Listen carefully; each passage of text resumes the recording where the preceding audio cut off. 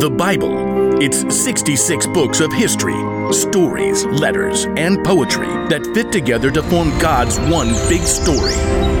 The epic adventure of how He created us and loves us so much that He made a way to rescue us. As we travel through the Bible, from Genesis to Revelation, we discover people who met God and found their lives changed forever. Now, for an amazing story, inspired by the book of Ephesians, chapter 4, verse 29. There's an old saying you might have heard before. Sticks and stones may break my bones, but words will never hurt me. Yeah, on the surface, that makes sense. I mean, you drop a heavy rock on my leg, I might end up with a big cast. But you yell at me, and I don't even get a scratch, right? Well, it's a little more complicated than that, as we're about to discover in the letter from the Apostle Paul to the church in Ephesus. Let's see. What are the most important things they need to know?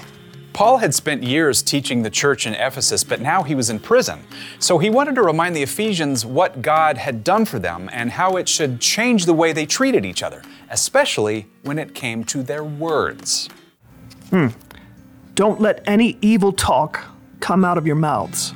Say only what will help to build others up and meet their needs. Then what you say will help those who listen. Your words are strong and powerful. They can make an incredible impact on the people around you, whether that's for good or not.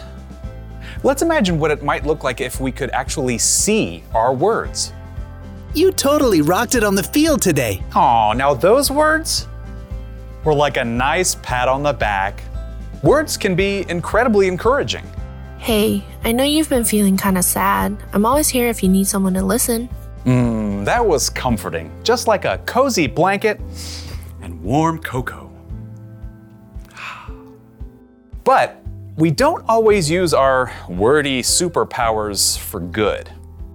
Wow, did you even look in the mirror this morning? Ouch. Oh, that burned. Things are getting messy here. And if you get really angry, well, that's when your words can be real zingers. You are so mean. I wish you weren't my brother. Ooh. Thoughtless words can shatter someone, break apart relationships. We all make mistakes with our words sometimes.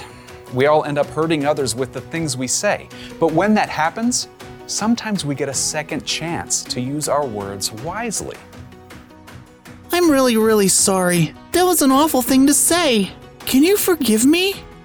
Just like your words can hurt people and break relationships, words can also be the glue that puts them back together. Your words can actually bring healing. Think about it. Every single one of us has the power to make or break somebody else's day with just a few words. Whether you write it, speak it, type it, or shape it, your words are an incredible tool.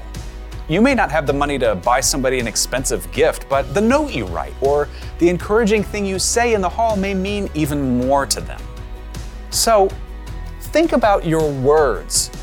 Each one. Weigh them carefully.